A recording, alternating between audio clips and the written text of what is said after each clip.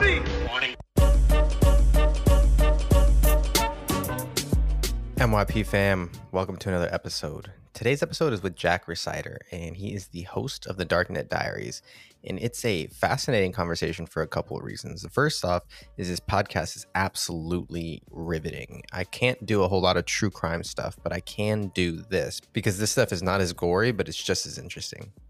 And another thing that you might want to know is to date, Jack has been very public about the downloads and the amount of downloads that he's had on his show. And to date, he is approaching almost 23 million. He's at over 22.9 million downloads. And it seems like on some publishing days, he's hitting over 150,000 downloads on those days. And it looks like he finished up last year in 2021 at just over 15 million downloads. So the guy's brilliant. It's a really great conversation, and I'm sure Jack's going to come back for a part 2. But until then, enjoy this interview with Jack Rhysider, the host of the Darknet Diaries. MYP fam, I want you guys to welcome Jack Rhysider to the show. Thank you, man, for hanging out and spending some time with us. But I really enjoyed your show because I could do it, and it's fascinating, and I was learning, and it was like people were doing crazy stuff, and it was like all of it combined, but I can come away and be like, all right, I'm not going to have nightmares. Yeah, it's a little bit different than your average true crime where it's like murders and stuff. This is all cybercrime. Right.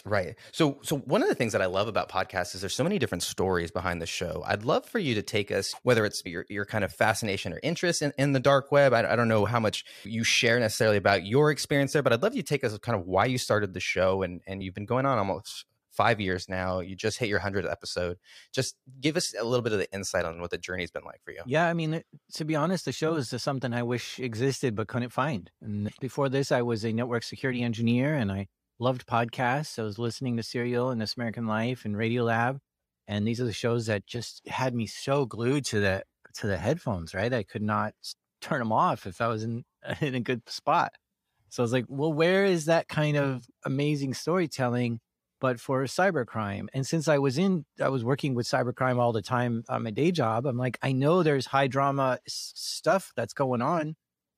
I mean, the president's getting involved in some of these. There's lives at stake in others. So like, no, where's that? And that just didn't exist. The podcasts out there were the ones that were just covering like news or interviews, but nobody was really saying, okay, we're going to go back 5 years and get the beginning to end of this story, right? Because when the news comes out, you don't know who the hacker was or why they did it or how the damage was. But if you wait a while, then maybe the FBI catches them and maybe they go to prison and maybe they come out and then maybe then they want to tell their story. And we have all this stuff that we can do, the whole story now. And that's what I wanted, was like a slow news version of cybersecurity stories and the people who were there for it. And that didn't exist. So I said, well, I'll give it a try. And once I made one episode and showed it to my friends, they were like, yeah, make more. I think this is something. How long was it before you thought that it was a good idea, before you actually sent that episode to your friends? Was that quick, or did that take a long time? I think it was about 6 months of me like just thinking about it, not doing it, and reading a book about how to podcast, finding the right story. I mean, it really was a good 6 months of just figuring out how to do it. And not like what mic to get. I just grabbed an old USB mic out of my drawer and got Audacity and was like, okay, the equipment part's done, but how do you make the story sound good? What's good audio journalism sound like? And so that's where I had to spend a whole bunch of time listening to where they add music and how does the intro sound? What's in the exit? All these things that I was just taking all these notes of, and then figuring out how to put it all together and stuff. So yeah, a good solid 6 months just for the first episode to make. And then once I had it done, I was so excited about it. I was sending it to my friends right away. So my thing was that I sent it to 10 friends, and like, I think half of them actually listened to it and replied. But I had some very specific questions. I was like, okay, on a scale from 1 to 10, how likely are you to tell someone about this podcast? Because I thought that was a really good indicator of whether or not this is going to spread. And the ones who listened were on the high 7, 8, 9s, and that was good. It made me feel like this is something that's going to spread. And then I think the other question I had was, what do you remember about it after you finish listening?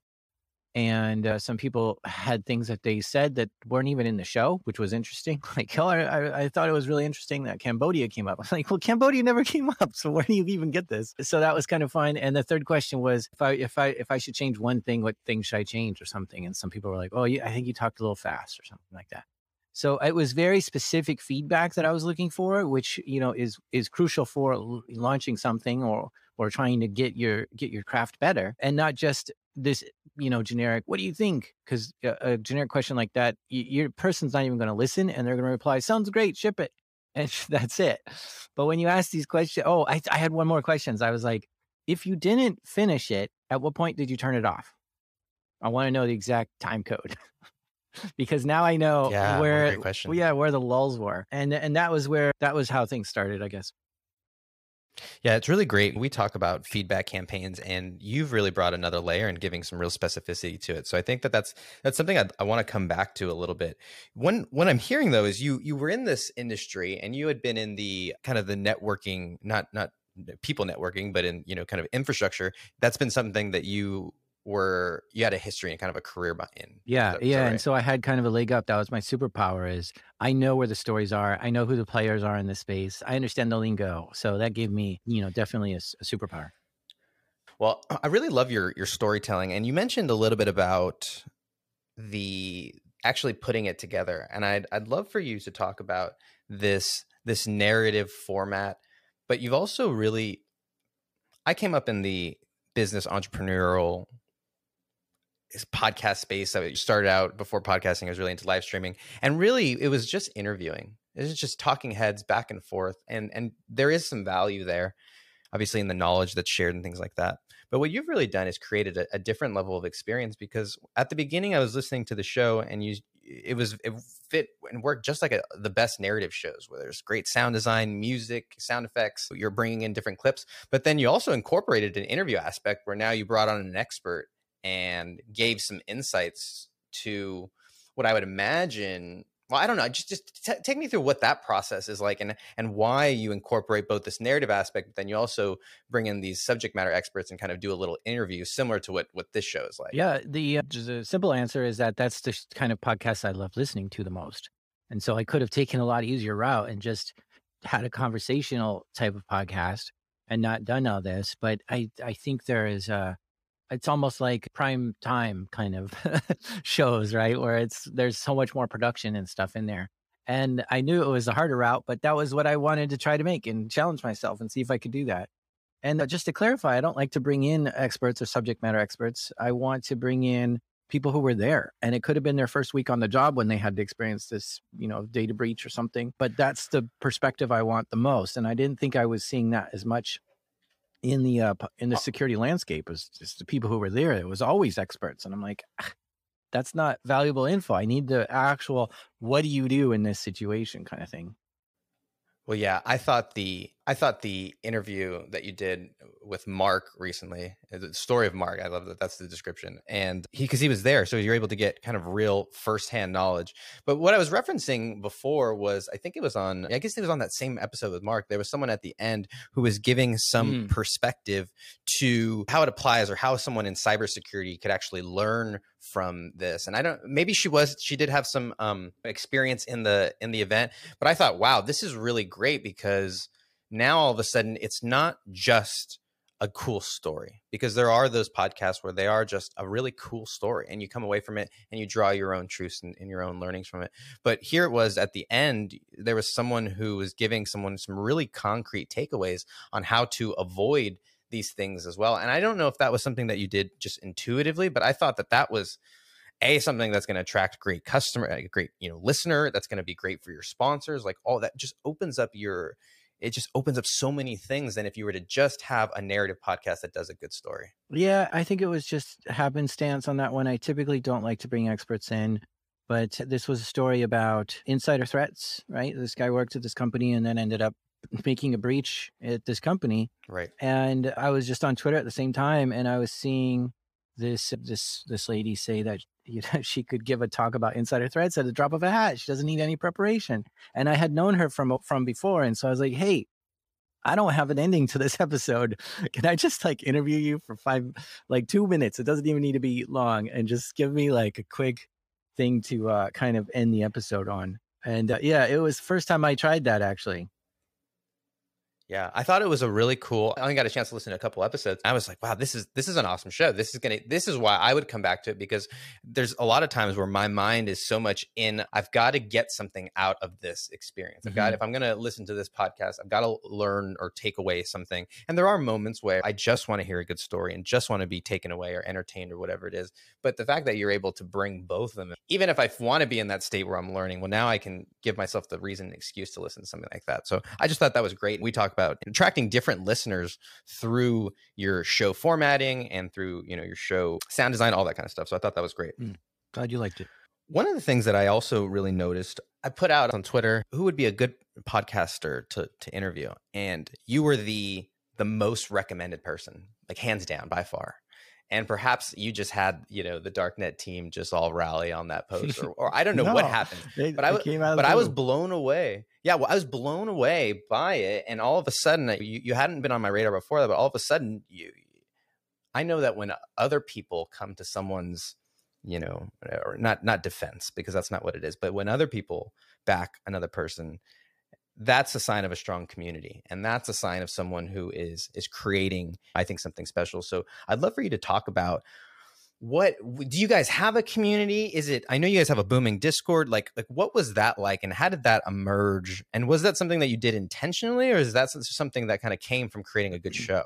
Yeah. So I listened to Gary Vee's advice, and he says, post as much content on social media as you can.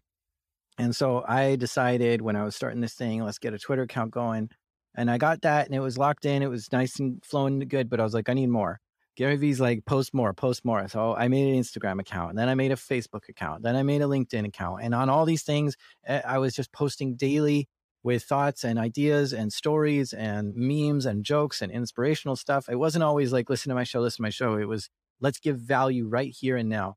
And what I was learning was that my listeners are on all these platforms. If you are on Facebook and you want to connect with me, I'm now one click away, versus, nope, I'm only on this one platform, Twitter. You have to go there to connect with me, right? And so in the early days, it was great to connect with these fans who I could then ask those questions I was asking my friends, right? At what point do you turn it off? How many episodes have you listened to? What would you change about it, right? And so I could have these conversations with fans of the show to make the show better. And that was just really helpful for me when I was getting started, was making these connections with the fans. And not only that, but they were connecting me to experts in the field, or people who were there, or stories that I had missed. And they were giving me lots of content. And so just being in all the places at once, as close to the fans as possible, I thought was a really good move. And then I was like, wait, I need like a place where the community can just talk amongst themselves, because it just doesn't exist in these places yet. So that's when I made a Discord, not a Discord, a Reddit, a subreddit, and just started making that, because I liked Reddit at the time. And at the same time, my fans were just so much on Discord that they decided to make a fan Discord channel. And it was not my doing. They made it. And after like a few months of them inviting me, I finally showed up. And so once I got there, I was like, this is the coolest place. I can't believe everyone here is just fans of the show, and you've organized without even me. So I adopted it as the official place. It's now links on the website and all this kind of stuff, and I encourage people to go to it all the time. But I really thought it was important that it was set up by the community for the community, so that I don't have to put so much time into it, and it's driven by them. So that's how I think the community kind of got built. And I was just really pushing it, right? I was like, okay, the goal for the first year is to have 10,000 followers on Twitter, 10,000 followers on Instagram, 10,000 followers on Facebook. Like that was a 1 year long goal. And I think that's a nice obtainable goal. You can push hard on it and make it in half a year.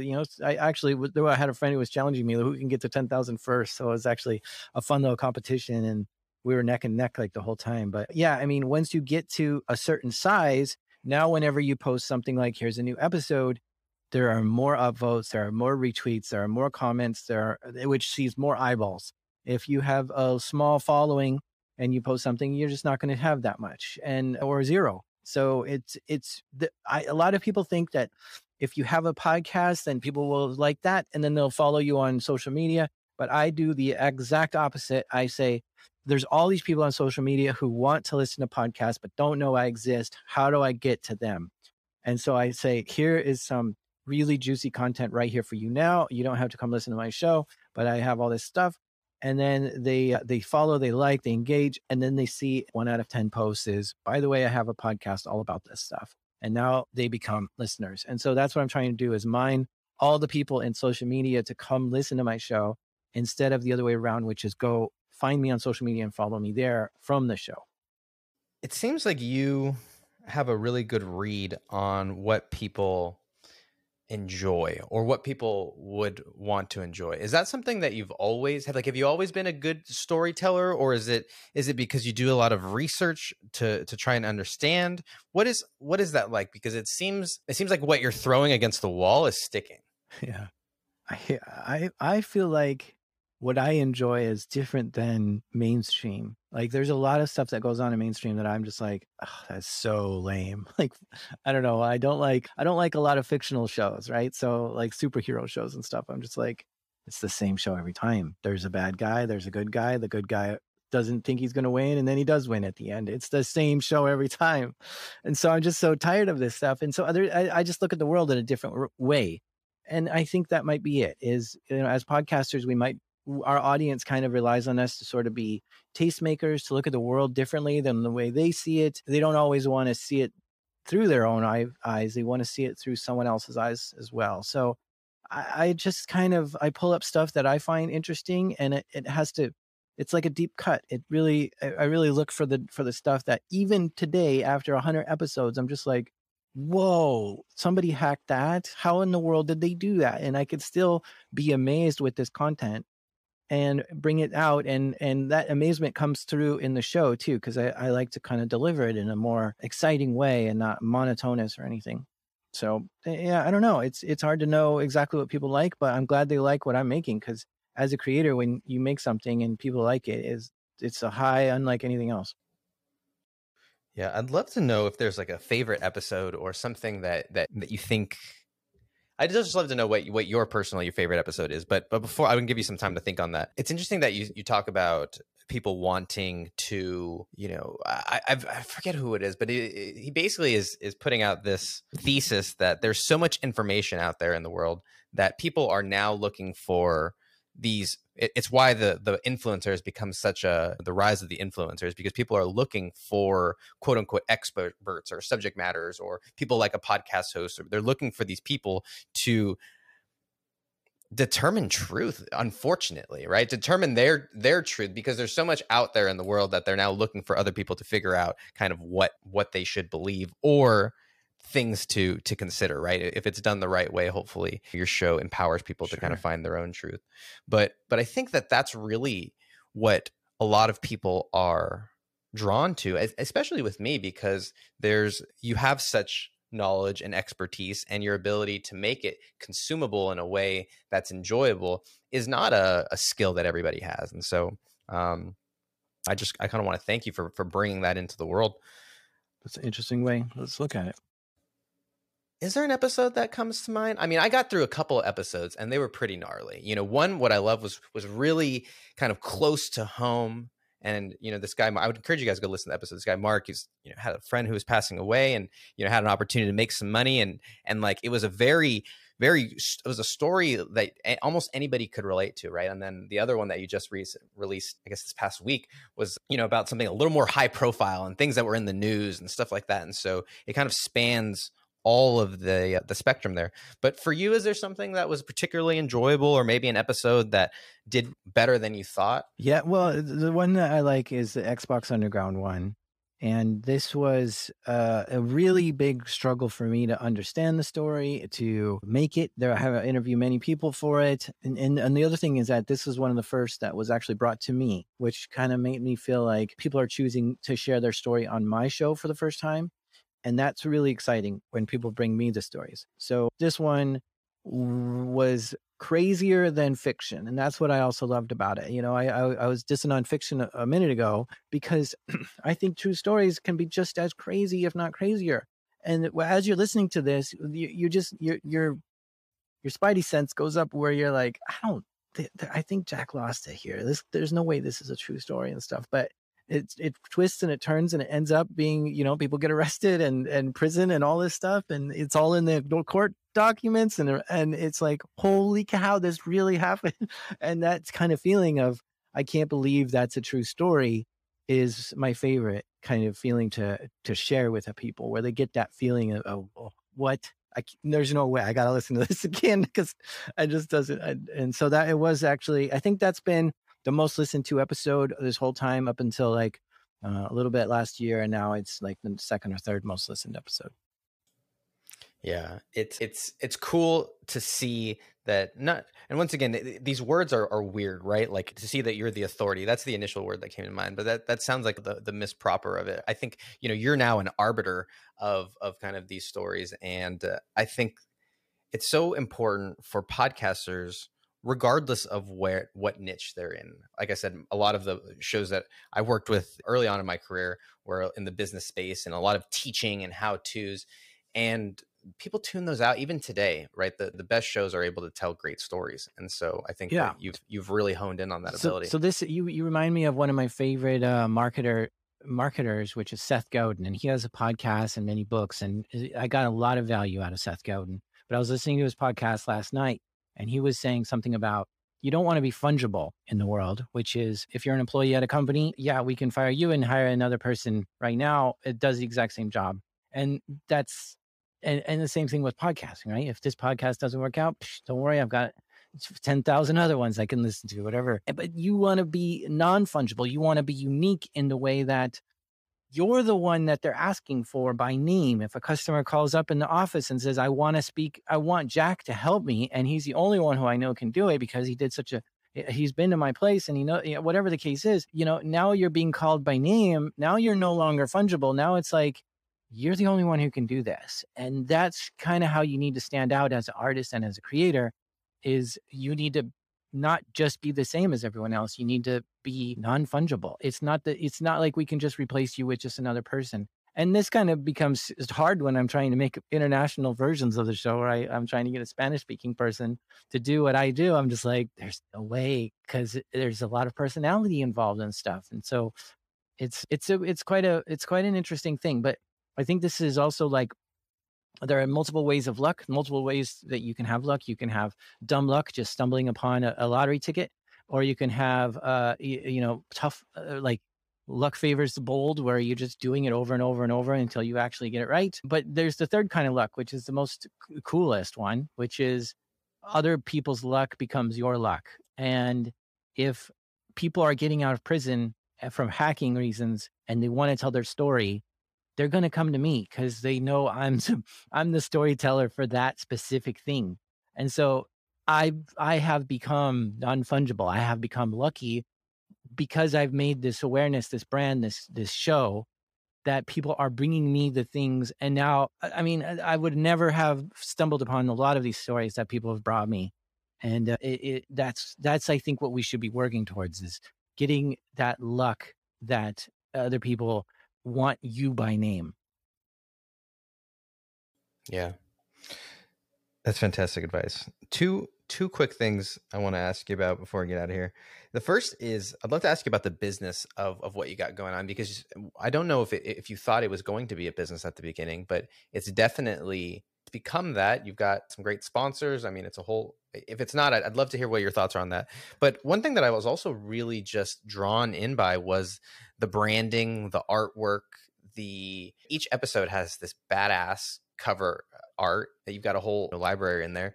What was the story behind branding, and was that intuitive or was that intentional? How did that come to be? Yeah, there were a few shows that I liked that did it before me. Like Criminal has a different image for every episode, and I was like, oh, that's a cool idea. I like this. And the artwork in there can just draw you in on its own.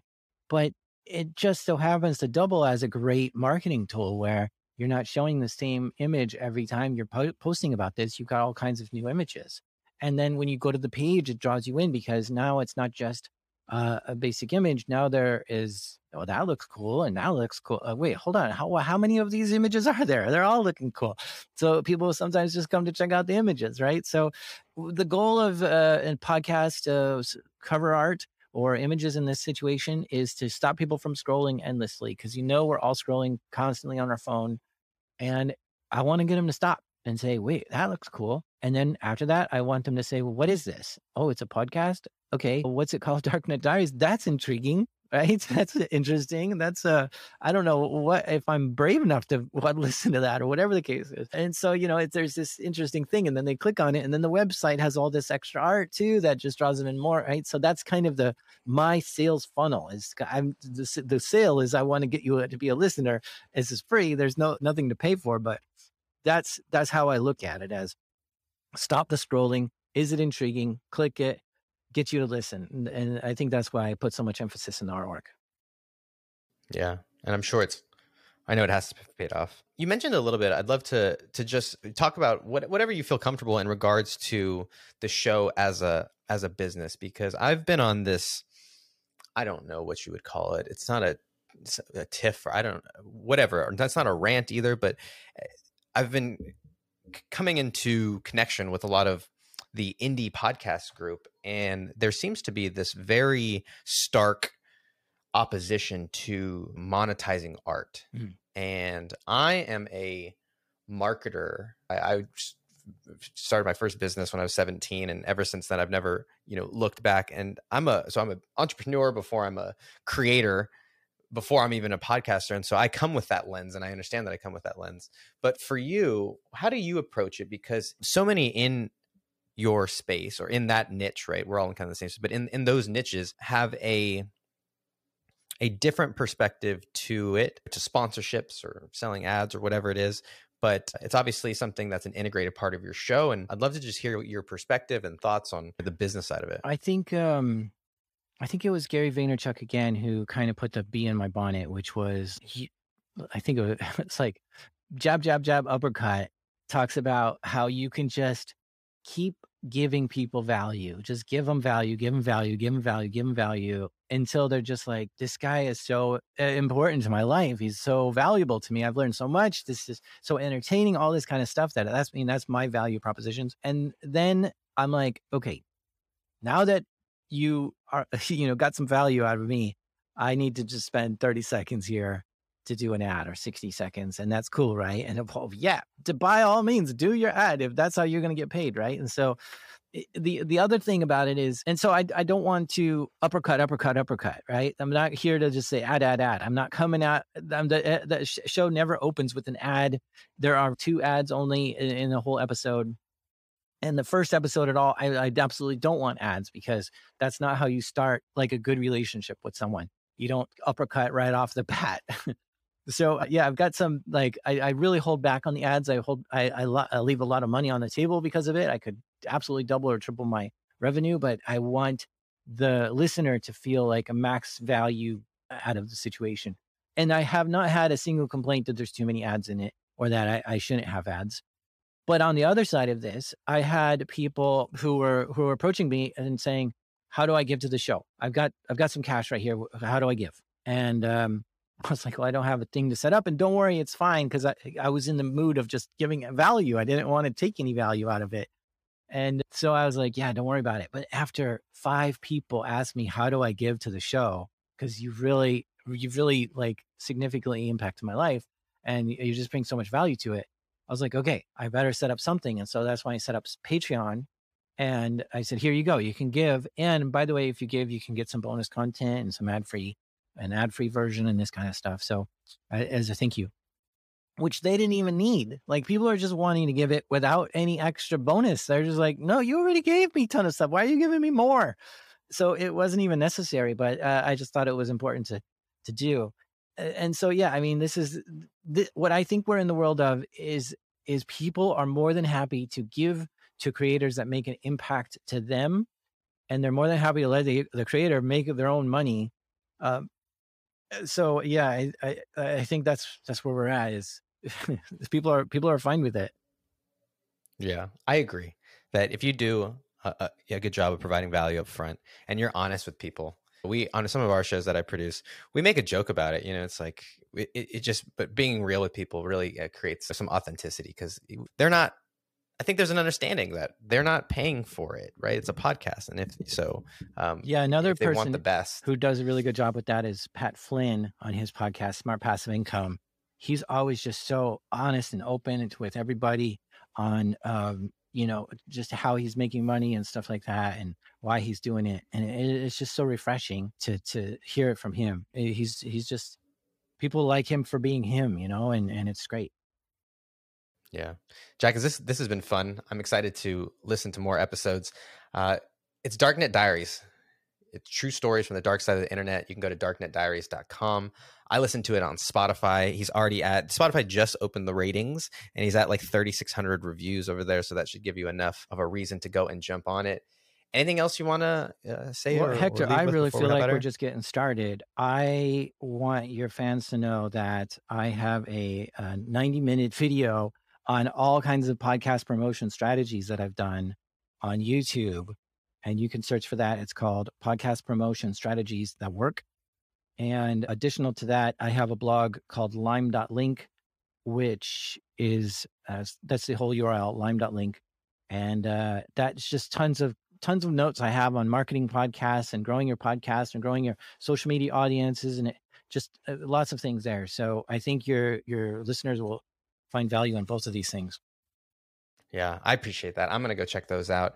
And just thanks again for what you're doing, not only for your community, but then also for the podcasting community and also the world. Bringing art is something that's often so personal, but the fact that you're and podcasting is the opposite.